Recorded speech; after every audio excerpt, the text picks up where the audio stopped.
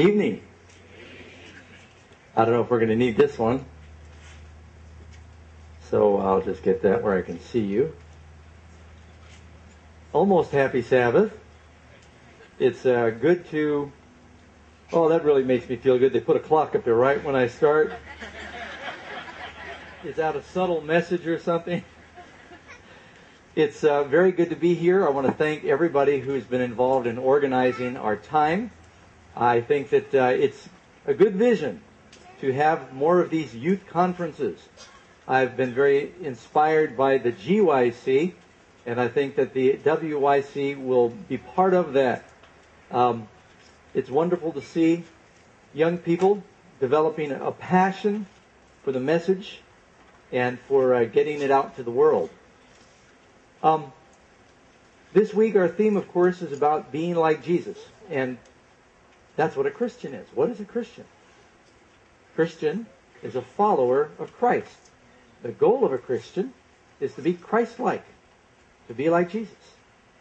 And in harmony with that, a springboard for our week is this verse in 2 Peter chapter 1, verse 5 through 7. And they have rationed different parts of this wonderful passage to the various speakers. You may want to turn there with me. 2 Peter chapter 1, verse 5. But also for this very reason, giving all diligence, add to your faith virtue, to virtue knowledge, to knowledge self-control, to self-control perseverance, to perseverance godliness, to godliness brotherly kindness, and to brotherly kindness love. Those represent the attributes of the character of Jesus, and that is a very appropriate passage for us to focus on this week. I have the privilege of speaking on giving all diligence, and that is a happy task for me because I really believe that diligence and passion in Christianity is one of the greatest needs right now. You know, in the last days, one of the accusations that Jesus makes against the church says, you're just not hot or cold. You're a ho-hum. And there seems to be an absence of passion. We also see that a large number of young people drift out of the church. I believe part of the reason for that is going through the Christian experience, growing up in the typical Seventh-day Adventist church experience. A lot of young people are exposed to, someone once put it this way, just enough Christianity to inoculate them against catching the real thing. And they need to see more zeal, more passion, more perseverance, more diligence in their faith. People who are sincere. Jesus was totally sold out about his mission in life. Matter of fact, even 12 years old, he goes to the temple. After his parents lose track of him, they come 3 days later. They say, son, we have sought you sorrowing.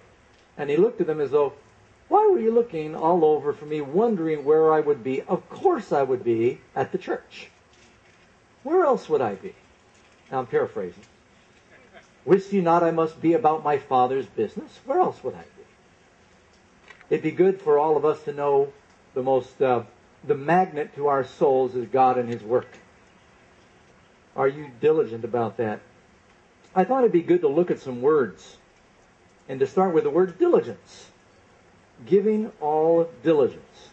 Diligence, here in this passage, it represents earnest and persistent application to an undertaking. Steady effort. Attentive care. Heedfulness. There is a resolve, a determination, a tenacity, a passion, giving all diligence. Not just diligence, but a giving of all diligence. What do you think one of the most memorized passages in the Bible is? John 3:16, right? Would you all agree? You know what one of the most quoted passages in the Bible is? Judge not. A lot of people quote that. They don't even know where it is. But the most memorized verse is John 3:16. For God so loved the world, he gave. Christianity, first and foremost, is about giving. It's about what God gives, which resonates in our souls. We love Him because He first loved us, and in turn we give. And how much did God give? All. When He gave Jesus, He turned heaven upside down, shook it, and emptied it. I mean, when you give the Creator of all things, what more can you give than that? Can you think of anything more than the Creator of everything that you could give? Help me. Have you got any ideas? So when God gave the one who made everything to save us, He gave all. And then what does Jesus say it requires for us to follow Him? Everything. Does that make you nervous? It does me. He who would seek to save his life will lose it. If you try to live for yourself, you're going to lose it. But whoever will lose his life, that means you let go, you give it all for Christ's sake in the gospel, that's when you get everything. Giving all diligence. It's going to require everything. And, I don't believe anyone is going to regret that. Jesus said the kingdom of heaven, Matthew 13, verse. Jesus said to Peter said, Lord, look, we've forsaken everything to follow you. What will we get? What's in it for us? And it's right. Remember, it says they forsook their nets and followed Him. They forsook everything to follow Him. And Jesus said, no man has forsaken father or mother or husband or wife or houses or lands for my sake in the gospel, but he shall receive, here's what you get, 100 times more in this life and eternal life in the world to come. It's going to cost you everything, but you get much more. I mean, you can't even imagine how much more. So this man is plowing a field that he's rented. And while he's plowing the field that he's rented, he runs into what he thinks is a rock. Well, that rock is going to be a problem in the future for his plow. So he goes to remove this large stone, but as he digs away the dirt to get to the stone, he finds that it's not a rock, it's a chest. And he digs a little more passionately now because he thinks this is something, back then they didn't have banks and safety deposit boxes, and people used to bury their stuff in a field. You read your Bibles, you remember a story where Jehonadab said that he ran into 10 men that said, don't kill us, we've got treasure buried in the field. That's what they did. So it wasn't that uncommon to find somebody, up here's gold country, who knows? If you start doing farming around Weimar, you could find a treasure buried. So he finds this box and he digs it up and he opens it and there's some sort of treasure. It could be gold, it could be silver, but it's treasure. But he doesn't own the field and he's an honest man. He says, look, it's not my field yet, so I don't have the mineral rights. So he puts it back in the ground, he covers it up, he goes to the owner and he says, I'd like to buy your field. How much is it going to cost? Well, the price is higher than he thought. He does some calculating, he realizes, I could buy that field, but it's going to take everything. Does he believe it's worth it? The treasure is worth much more than the field. So he goes home, he says, wife, we're having a garage sale. Then we're going to sell the garage and the house that is attached to it. She says, what, are you out of your mind? He says, trust me. Well, we're going to lose all our security. Trust me. It'll be worth it. Well, it takes faith, doesn't it? And he sells, I bet it was a battle. Family and relatives say, these are family heirlooms. Why would you sell those? They're precious. He says, I found something worth more. Trust me. He is diligent about liquidating for the sake of obtaining that which is worth much more. And finally, when he gets the deed, and his wife is crying, looking at the ramshackle house that's on this broken down farm, what have you done? All of that for this? He says, come with me.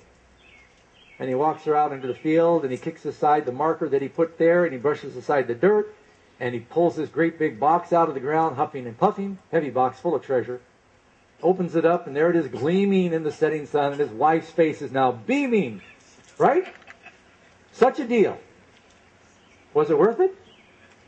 It's funny, the questions I get sometimes about, Pastor Doug, when we get to heaven, will there be marriage in heaven?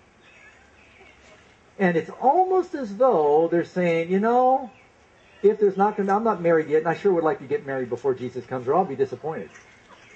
And you really think about that. That's crazy. As though anybody's going to go to heaven and say, I probably would enjoy this place much more if I could have at least been married back in that, 70 years that I lived back there on earth.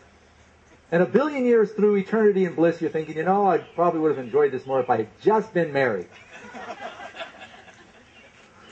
And if you should ever go into ministry, you're going to run into a lot of people who would think they would enjoy life a lot more if they had not gotten married. So I've met people, and they say, before Jesus comes, I'd like to do this and go there and do this and experience that, as though heaven is going to be the big downer where all their joys cease. It is worth much more than anything. It is worth everything. Jesus isn't done yet. Again, the kingdom of heaven is like a merchant seeking beautiful pearls, who, when he has found one pearl of great price, he went and sold all that he had. Sold his whole pearl store and his pearl farm and all his pearls to get that one pearl, because he recognized the value of it. I do Amazing Facts on a radio program Sunday, and I collect them every week, which is a lot of fun, actually. And I remember reading one that stands out in my mind. About 2 years ago, a man named Allen, I don't remember his last name, in Rhode Island, an antique collector, was going through one of these thrift stores that had a basket of costume jewelry, and he was rummaging around. He found a brooch in there that caught his eye. And he took it to the proprietor. He said, I found this back in your basket of junk jewelry. He says, what do you want for this brooch? And the guy looked at it quickly and said, $15. It may have been $14, one of the two. But he recognized that it looked to him like a pearl. Now, they probably thought it was costume jewelry because it was a purple pearl, which doesn't look very normal. But there are very rare quahog pearls that are purple. And sure enough, it wasn't just one, it was two pearls, unsurpassed in size and perfection, set in gold, and they didn't even recognize the gold. Well, he had it appraised. Christie's is going to auction it for $2 million, and he thinks that he's going to wait. He's going to take it on tour. It's called the Pearl of Venus or something. They've named it now. Taking it on tour. He recognized the value of it. $14. What a deal. Nothing that you give up in this life is even worthy to be compared with what Jesus gave up for you to have everlasting life. Nothing in this world that you might give up to follow Christ. And Ellen White says in the book Steps to Christ, she's ashamed to even write that some question giving up their sins. But I'm talking about even the allegedly good things we give up for Christ. Not even worthy to be compared with the glory of heaven. And, people are going to trade eternal life for a string of pearls here when they're going to walk through one pearl there. I mean, you think about it. It's not worthy to be compared. Giving all diligence. What kind of diligence? A diligence that gives all. Are you sold out for your faith? There are so many people who have the trappings of Christianity, but they don't have the real thing, and they don't enjoy their religion because they've never really surrendered everything. It's not until you really lay it all down and take up your cross, that's when you really begin to find out what it's all about. So many people, they attempt Christianity with half a heart, and the reason they're doing it is because, they think there's some truth to it, and they want to be forgiven and relieved of their guilt and their shame, and they feel some conviction, and so they're trying to find some relief for themselves, but they've never really sold out to living just for God. A giving all kind of diligence. Luke 14:33. So likewise, whoever of you does not forsake all that he has cannot be my disciple. No, I'm not advocating that everybody here is supposed to go home and liquidate your bank account and write a check to Weimar or Amazing Facts or 3ABN. Though we probably wouldn't argue fervently if you chose to do that, but this is not the theology that I'm talking about. Whatever you have, you lay it all on the altar. You give your heart. And by the way, if the Lord got your heart, He's got everything else. You give Him your heart. You lay it all. You say, Lord, it's yours. Whatever you want, it's yours. I'm yours. My time, my means, my life, my influence, I'm giving it all. Diligently. to serve you. That scares me. I mean, we're naturally selfish. That's the absolute diametric opposite of the way we're wired. We're wired to try and clutch and claw and grasp and hold. And the Bible is all about the opposite. It's giving it all away, living for the Lord, serving Him. It's not about you, it's about God, it's about your neighbor, and then you come in last. That's the reverse of the equation of the world, which says me first, then maybe others, and then if there's time, God. That's how most people prioritize their Christianity. Giving all diligence. Luke 5:11. So they brought their boats to land, they forsook all and followed Him. When did they do that? Jesus said, look, you get excited about catching fish. And they were fishermen. And a big fish, they got excited, told stories about it. Fishermen sit around the fire and they say, remember that one? I fought him for 20 minutes and I brought him in and broke the line and caught him again. And every time they tell the story, the fish gets bigger. That's proof of the power of the gospel that Jesus could take fishermen and make them honest. Right? And then Jesus fills Peter's net and James and John and Andrew's net to bursting. And He says, you get excited about catching fish? This is nothing. He says, follow me, I'll tell you how to catch a man. How much better is a man than a sheep? How much better is a man than a fish? Sheep are worth more than fish in my estimation. They have more personality. And sheep don't have much. That's the comparison. God is saying, look, we're aiming too low. God wants us to be diligent about the big things in life. Well, I'd like to talk a little bit about that kind of diligence. Hebrews chapter 6. I went through some of the passages in the Bible that talk about this diligence. That great chapter on faith, the kind of faith that Christ had.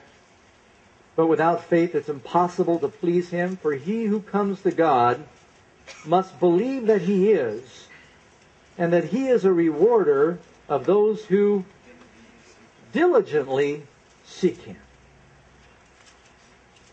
Are you seeking after God diligently? If you'd be filled with God, if you would be like Jesus, it's a diligent search. It's something that requires intensity of effort. It requires energy. And frankly, the way that most Christians go about their personal devotions, well, most Christians don't have personal devotions. But among those who do have personal devotions, the way they approach it is not with diligence. It's sort of lukewarm, indifferent. I'm putting in my time. I'm reading my verse. A lot of people have a measured space that they read, and they read it. They said, I've done my religious duties. But they're not doing it diligently. Seeking after God is the most valuable thing in the world. I was in Alaska last week. Some of you who are at Central Church heard me tell my gold story.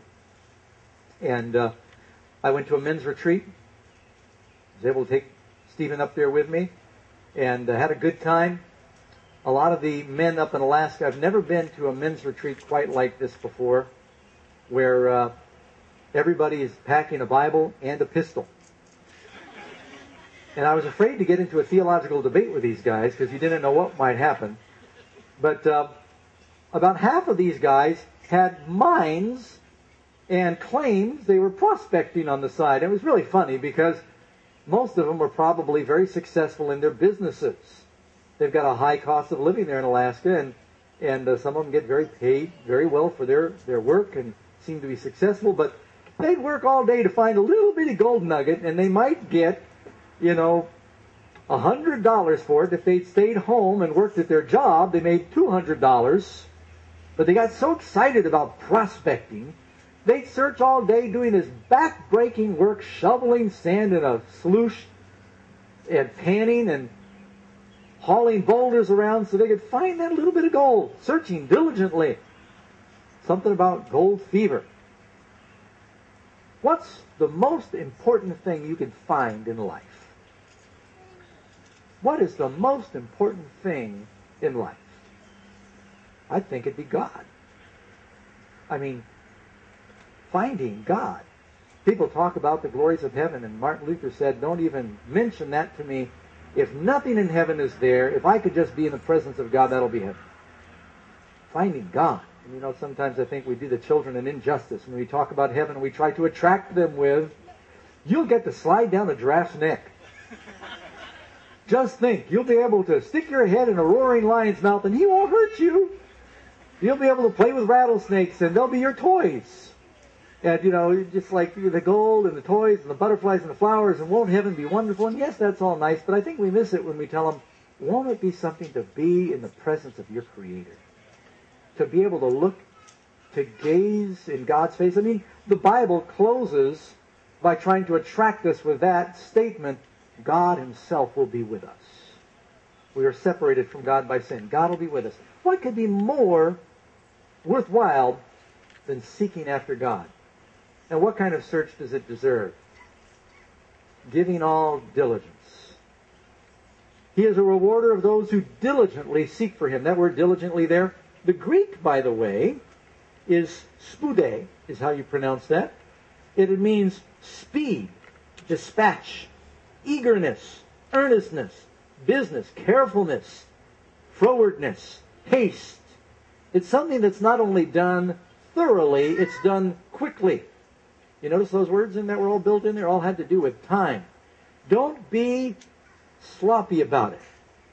My father used to always tell me, if I ask you to do something, don't wait because you're going to forget. It'll lose its priority. Do it as soon as you are able to do it. Giving all diligence. Seek after God. When? Why He may be found. When is that? Now.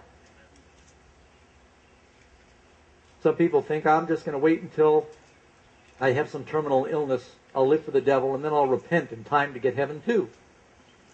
A lot of young people think that way. Yeah, I'm young. If I become a Christian now, all of the thrills of the world, I won't really know what sin has to offer. So if I just sin a little bit now and enjoy it, and I know God's there and He's forgiving, and hopefully I'll survive my prodigal life, and then I can come back and I'll serve God with something that's left. But I'd like to get out there and find out what's really going on. Then, by the way, I'll understand what it means to share my testimony about how Jesus saved me from sin. So I better go out there and sin a little bit so I really have a testimony. I've heard these things, almost verbatim. That's assuming that you know when the end is. And not all young people know that. Someone asked a rabbi one time, what's the best date to repent?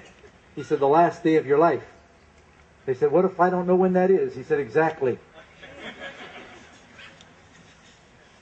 And Matthew Henry, speaking about the thief who was converted in the 11th hour, he said, there is one deathbed conversion mentioned in the Bible so that no one need lose hope, but there is only one, so no one dare presume. It's very dangerous to think, I've got time. If you're going to seek after God, do it diligently. That means now. And that word means to the point of perspiration. Aerobically. In our terms, that's not in Strong's. Seeking after God to the point of perspiration. Diligently. Did Jesus, we want to be like Jesus. Did Jesus ever do it that way? Did He ever seek after God to the point of perspiration? So much so He perspired blood. Whenever I sign books, one of my favorite verses is Jeremiah 29, principally verses 11 to 13, but I do it very quickly. Sometimes I just include verse 13, which is, you will search for me and you will find me when you search for me with all your heart. That will be diligently. God deserves a diligent search. From the book Christ Object Lessons 343, speaking of diligence, the prophet says here, life is too solemn to be absorbed in temporal and earthly matters, in a treadmill of care and anxiety for the things that are but an atom in comparison with the things of eternal interest. Yet God has called us to serve Him in the temporal affairs of life. Diligence in this work is as much a part of true religion as is devotion. The Bible gives no endorsement to idleness. It is the greatest curse that affects our world. Every man and woman who is truly converted will be a diligent worker. So it's not just a diligence in seeking after God, but it's a diligence in everything you do. Because as a Christian, you're doing all things as unto Christ. So diligence of itself is something. The Bible says, whatever your hand finds to do, Ecclesiastes 9 verse 10, you know the rest of that? Do it with all your might. If you're going to serve God, then serve Him. Isn't that what Joshua says?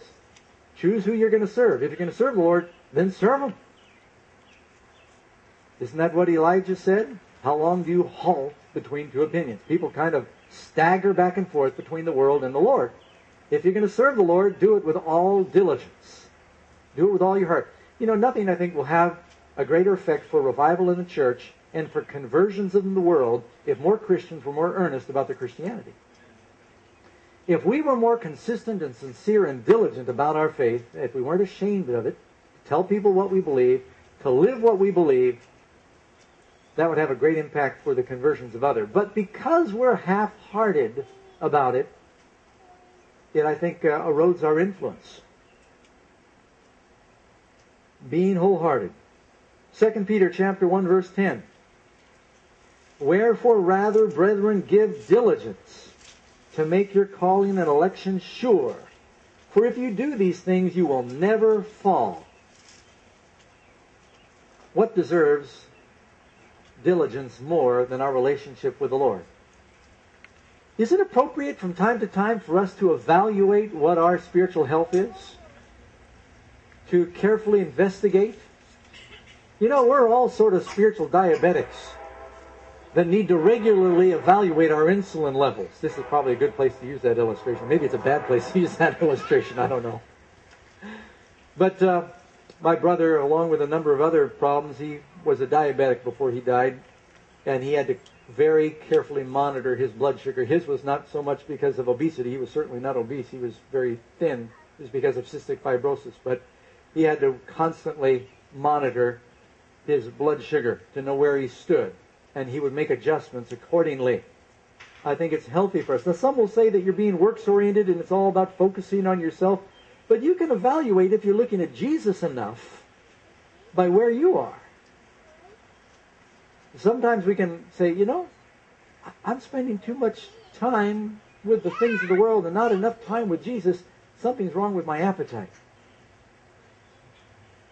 Be diligent to make your calling and election sure. Being diligent in our prayers. Talked a little bit about study and searching after God. In the temple, there were, in the holy place, 3 pieces of furniture. I want some young person to tell me what they were. What are the 3 pieces of furniture in the holy place? Not the holy of holies, holy place. All right, someone name one of them. Candlestick, table of shewbread, altar of incense. There are 3 parts of salvation: justification, sanctification, glorification. You're justified in the courtyard where you kill the lamb. You're sanctified in the holy place. You're glorified if you get into the presence of God in the Holy of Holies. Sanctification is where we are now. Once you accept Christ, you're in the wilderness. Children of Israel, 3 places. Justified in Egypt, sanctified in the wilderness, glorified in the promised land. That holy place had 3 pieces of furniture. Their sanctification happened in that room. Candlestick, let your light so shine. You're to be a witness. That bread, the Word of God. Jesus said, man doesn't live by bread alone, but by every word. That bread that came down from heaven is Christ, is the Word. That's the Bible. And then there was that altar of incense. That represented prayer, intercession. That spirit, that smoke, that fragrance went over into the presence of God, over the veil. And someone had to put something there, and then it was transformed into smoke. And it was brought into the presence of God. And when you pray, the Holy Spirit does something to transform your prayers and mingles it with the merits of Christ, and it is made sweet and brought before the Lord when you pray in Jesus' name, and it's acceptable to Him. But we pray too little. And not only do we pray too little, I think that God is more impressed by heartfelt prayer than long prayer. I've got a pet peeve about long prayer. Matter of fact, Jesus, didn't he ridicule the hypocrites? He said, you love to pray long prayers that you might be seen of men. I think your private prayers ought to be long. If they're going to be long ones, make them your private prayers. Your public prayers should be to the point. You read the public prayers in the Bible, the Lord's Prayer, 60 seconds, if that. Elijah prays a prayer, and tell you what, that was some prayer. Fire came down from heaven, burn up the sacrifice, burn up the wood, burn up the rocks, and burn up the water. One man's prayer, he knelt on his knees. You read it sometime, set your watch. I did this. I'm kind of a nut. I timed it. I thought, that's a powerful prayer. I wonder how long it took. 40 seconds. That's the long end. But you know what he made up for? What you might lack in length, you can make up for in diligence. Passion. His heart was in his prayer. I tell you what, when Peter was drowning, he prayed a prayer with 3 words. But I tell you what, he was passionate about that prayer. It was a life and death prayer. And the Lord read his passion and his desperation and his diligence, and he answered, right? I mean, being sincere about it. And let's face it, a lot of us in our prayers, we say the same thing over and over again. I strive in my family, during our family prayers, when I'm with the family, Karen does it, of course, when I'm not there, or we pass it around among the kids, but principally I pray, and I don't want the kids to be bored with prayer. And so I really try to pray fresh prayers, because one thing, God knows what I want before I ask. He's also heard me before. And I think at least I could be interesting. And so pray with passion, pray with creativity, and say something fresh. I know that in every church, there are some people, when they pray the prayer before the sermon, we all have these churches, we have these people, and it's almost like they've got a prayer memorized, and they say the same prayer. It may be a good prayer, but it's the same one every time. You wonder how much passion is in that. How much diligence is in that.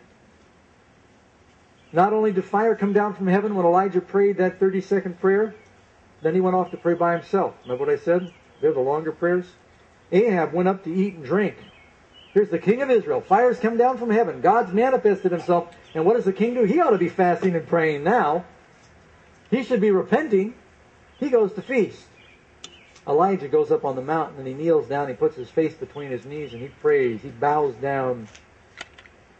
And he prays, tells his servant, go look towards the sea. He's praying for a specific thing. The people needed rain. He went and looked and said, there's nothing. So he sent him a second time. He said there was nothing. 7 times he said, go again. Now do you see a diligence there in his prayers? He knew that was God's will and he was not going to give up. The people needed the Holy Spirit. By the way, it's interesting that this youth conference is right in the midst of sort of a grassroots prayer movement called Global Rain down at Central Church and about 1,700 churches around North America, I think some overseas. Your church family members are gathered praying right now. They're praying for the Holy Spirit. I'd love to see this meeting be a place where it is especially demonstrated that their prayers are being answered. And Elijah prayed. He said, Lord, send the rain. Send the rain. These people need rain. They need to know you're God. It's one thing the fire comes down. Now we need the rain to come down. And finally, the 7th time he prays, it says, a small cloud about the size of a man's hand rose up out of the sea. In the meantime, the sky became black with clouds and wind, and there was a heavy rain.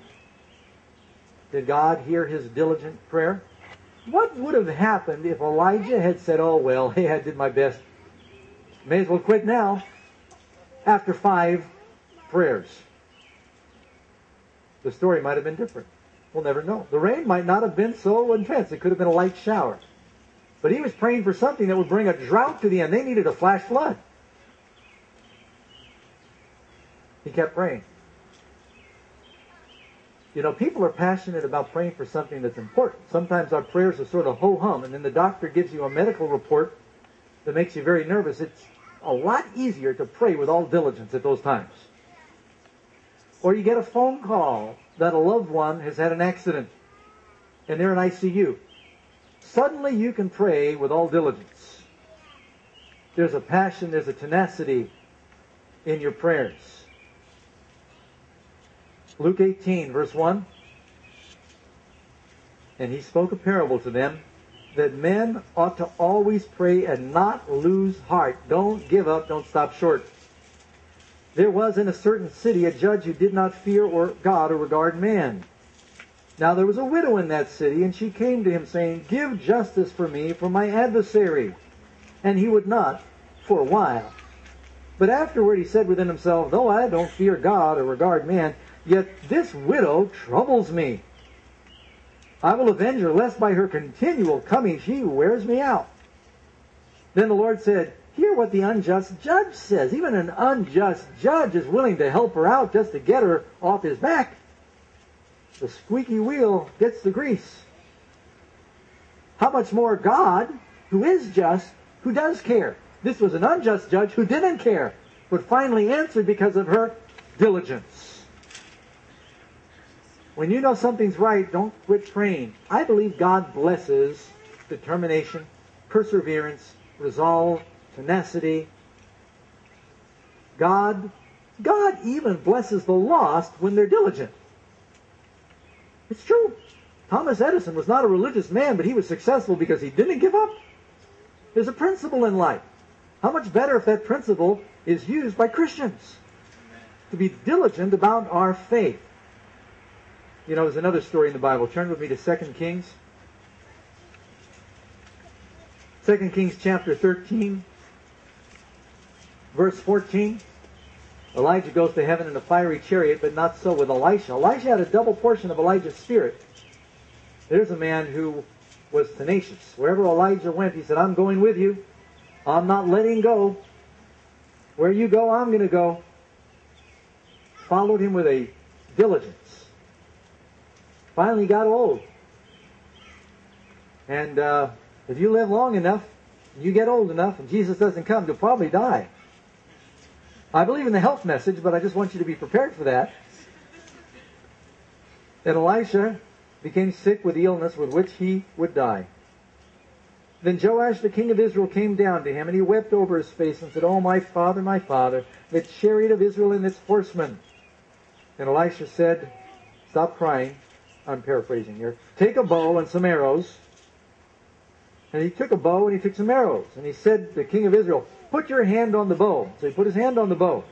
And Elisha put his hands on the king's hands, signifying that that king was to trust God to guide him in his battle against their enemy. He said, Open the window east. He opened it. And Elisha said, Shoot. And he shot. And he said, The arrow of the Lord's deliverance and the arrow of deliverance from Syria. You must strike the Syrians at Aphek till you have destroyed them. Then he said, this is that old sick dying prophet. He seems to have more fight than the king. Take the arrow. So he took them. And he said to the king of Israel, Strike the ground. Now that word strike there, King James says smite. It means beat the ground. Take your quiver of arrows. Take a fistful of arrows. Beat the ground. So he struck the ground 3 times and stopped. And the man of God was wrong. He was angry with him. He said, You should have struck 5 or 6 times. At least twice as many times. Then you would have struck Syria till you had destroyed it. But now you'll strike Syria only 3 times. They're going to still be around to torment you as an enemy because you quit too soon. You weren't diligent enough. Let me tell you about my Uncle Harry. And this is not in my notes, but it just came to me. But you'll remember this story. This is my father's brother. Quite a character. Lost his eye. I mean, Uncle Harry did everything. He was even into an old man. He was rollerblading and water skiing and riding a horse. And he had the Indian trading post. I lived with him. Some of you read my book. I lived with Uncle Harry on the trading post in Nagisi, New Mexico. Rolled a horse, knocked out his eye, had a glass eye. And he'd tell his grandkids, he'd take his eye, he'd set it on the table. You've heard this before. He'd say, I'm leaving the room, but I'm watching you. And he put his eye there. Uncle Harry told me this story about Grandma Batchelor. The story's about Grandma Batchelor. She had 4 boys. During the Depression, she worked for Levi Strauss making overalls. Did it all her life. She only had a few fingers on some hands because she sewed the other was off. Raising 4 boys during the Depression. My father was the oldest. 7 years old when his dad died. 3 younger brothers. That woman was tough. And one day, Harry told me, he says, I made the mistake of talking back to your grandma. And I said, I'm 14 years old now, and I don't need to listen to you anymore, and you can't make me. She said, well, maybe not right now, but I could make you wish you listened to me. He said he went to sleep one night, and they had these old spring metal frame beds, and while he was sleeping the sleep of a full teenager, she tied his hands and feet to the bed. Then she went and got a broom. And he woke up to find his mother beating him all up and down his body with a broomstick. He wakes up totally disoriented, yelping. I'm not recommending this. I just want to disappoint you. And she's just a little bitty lady, wiry. And she sat down huffing and puffing. And he's there just totally in shock. Still tied up to the bed. She said, I'm going to rest a minute. She said, and then I'm going to beat you some more. And she said, and you're never going to talk back to me again. And you know what Uncle Harry said? I didn't. Now, I think of that when I think about Elisha saying, you did not beat the ground often enough. It makes a difference. And it could have been that little time that she rested and got back up again that taught him that lesson. But, I think we give up too soon. I don't think we take our faith far enough. How often, I wonder, we've missed blessings. God would have performed miracles for us if we would have used our extremity as an opportunity to go a little farther. Giving all diligence. Spurgeon said something about prayer. Prayer pulls the rope down below, and the great bell rings above in the ears of God. Some scarcely stir the bell, or they ring it like it's a little dinner bell. For they pray so lazily. Others give only an occasional jerk on the rope. But he who communicates with heaven is a man who grasps the rope boldly and pulls continuously with all of his weight. Picture Quasimodo ringing with all of his weight on a church bell. That's how we ought to be praying. You ever play ping pong? Okay, I'm not going to talk about it being a sin. I just want you to ever play ping pong. You ever been hit by a ping pong ball and rushed to ICU? Not much danger of that, is there? And if I should right now have a machine gun that shot ping pong balls and fire away at you, you'd probably duck, but you wouldn't run. But if I had a cannon that fired bowling balls, would it be different? All right. Most of our prayers, we're praying like ping pong balls. We're praying, but they're light, and there just is not much to it. Where we ought to be praying like people who are living at the end of time.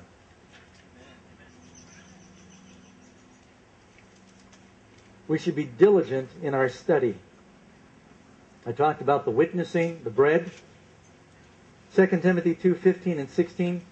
Be diligent, study, to present yourself approved to God, a worker who does not need to be ashamed, rightly dividing the word of truth.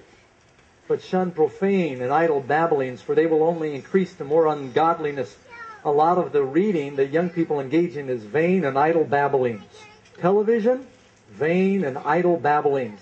Most of the videos and the movies and things that come from the world, vain and idle babblings. And we spend our times getting mixed up in the vain and idle, the fantasy and the babblings of the world, where we need to be studying diligently to show ourselves approved to God. Now, you've heard me say this before. If you've heard me, I say it a lot. We don't have enough time to study everything we need to study. We need to use every minute we have. I don't have enough time. I not only do my Bible study in the morning and listen to Bible tapes when I go to sleep at night. You go look in my car right now, you're going to see a bucket, literally. I've got a Tupperware bucket of tapes and CDs. I've got both. I still have cassette tapes I haven't heard yet. Some of you remember what cassette tapes were? You know, I thought about buying a new car, but the new ones don't come with cassette tape players anymore, so I thought I better keep my car. But I've got to listen to tapes. I've got Christian stations on the radio, and granted, they're not all Adventists, but they're Christian preachers, and so you eat the melon, you spit out the seeds, but I'm constantly trying to study, and you weed out the babblings that you hear. Because in order to really saturate your soul with the things of God, it takes a lot of time. And especially now, you are living in a unique generation. You are living in a very unique generation. There has never been a generation like this generation. Think about something. 100 years ago, if you wanted to hear music, you needed to know somebody who knew how to play it. You needed to go down by the country store and find someone on the front porch, or you had to have some relative with a fiddle or a banjo, or a saw, or a harmonica that knew what to do with it.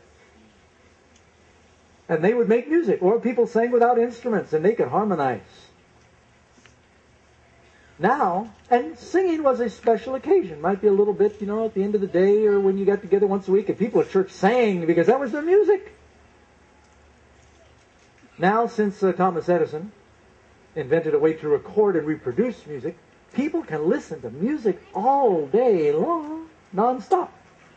But it's not just music. I stopped for some fast food, healthy fast food, on my way up here. I always feel self-conscious at Weimar. And the fella, I heard this noise, and I thought, what is that noise? And I turned around, and this grown man in the seat behind me was trying to eat his food while he was playing a video game by himself.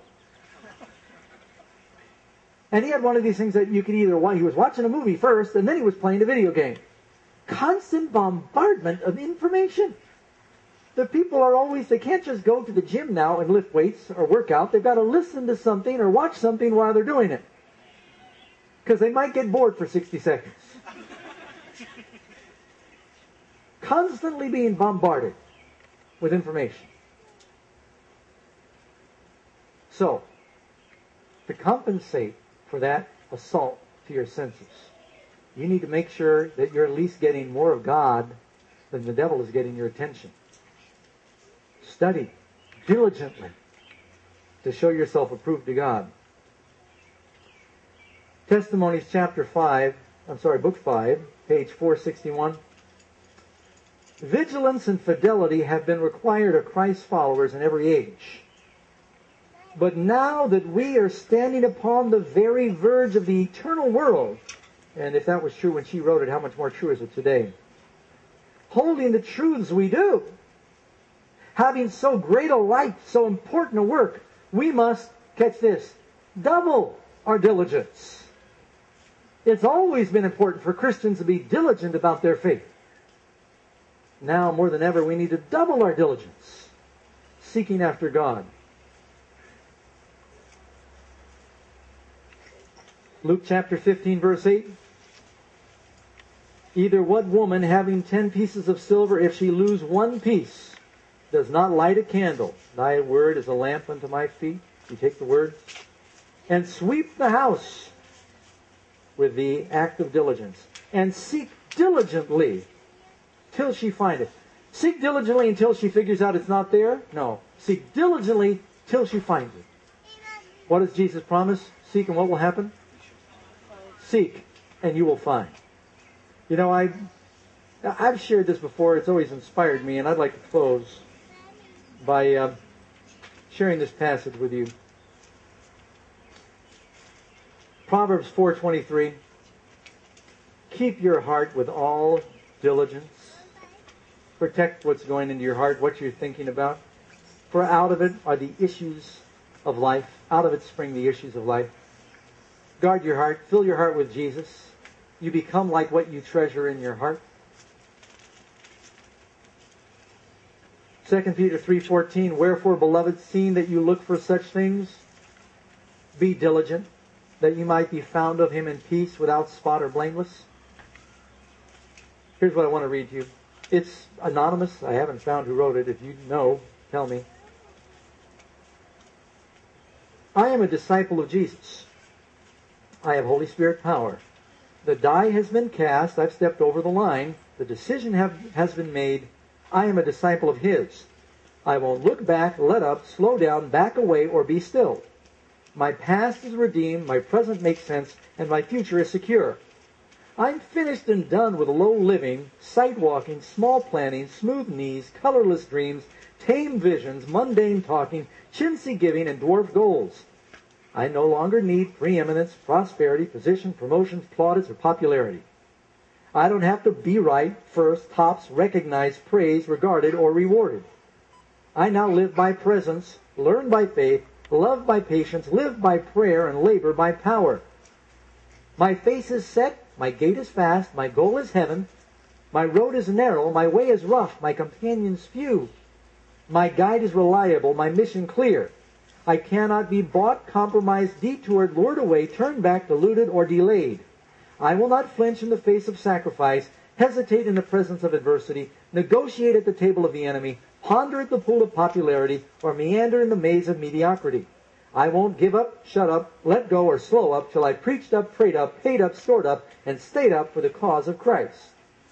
I am a disciple of Jesus. I must go till He comes, give till I drop, preach till all know, and work till He stops. And when He comes to get His own, He'll have no problems recognizing me. My colors will be clear.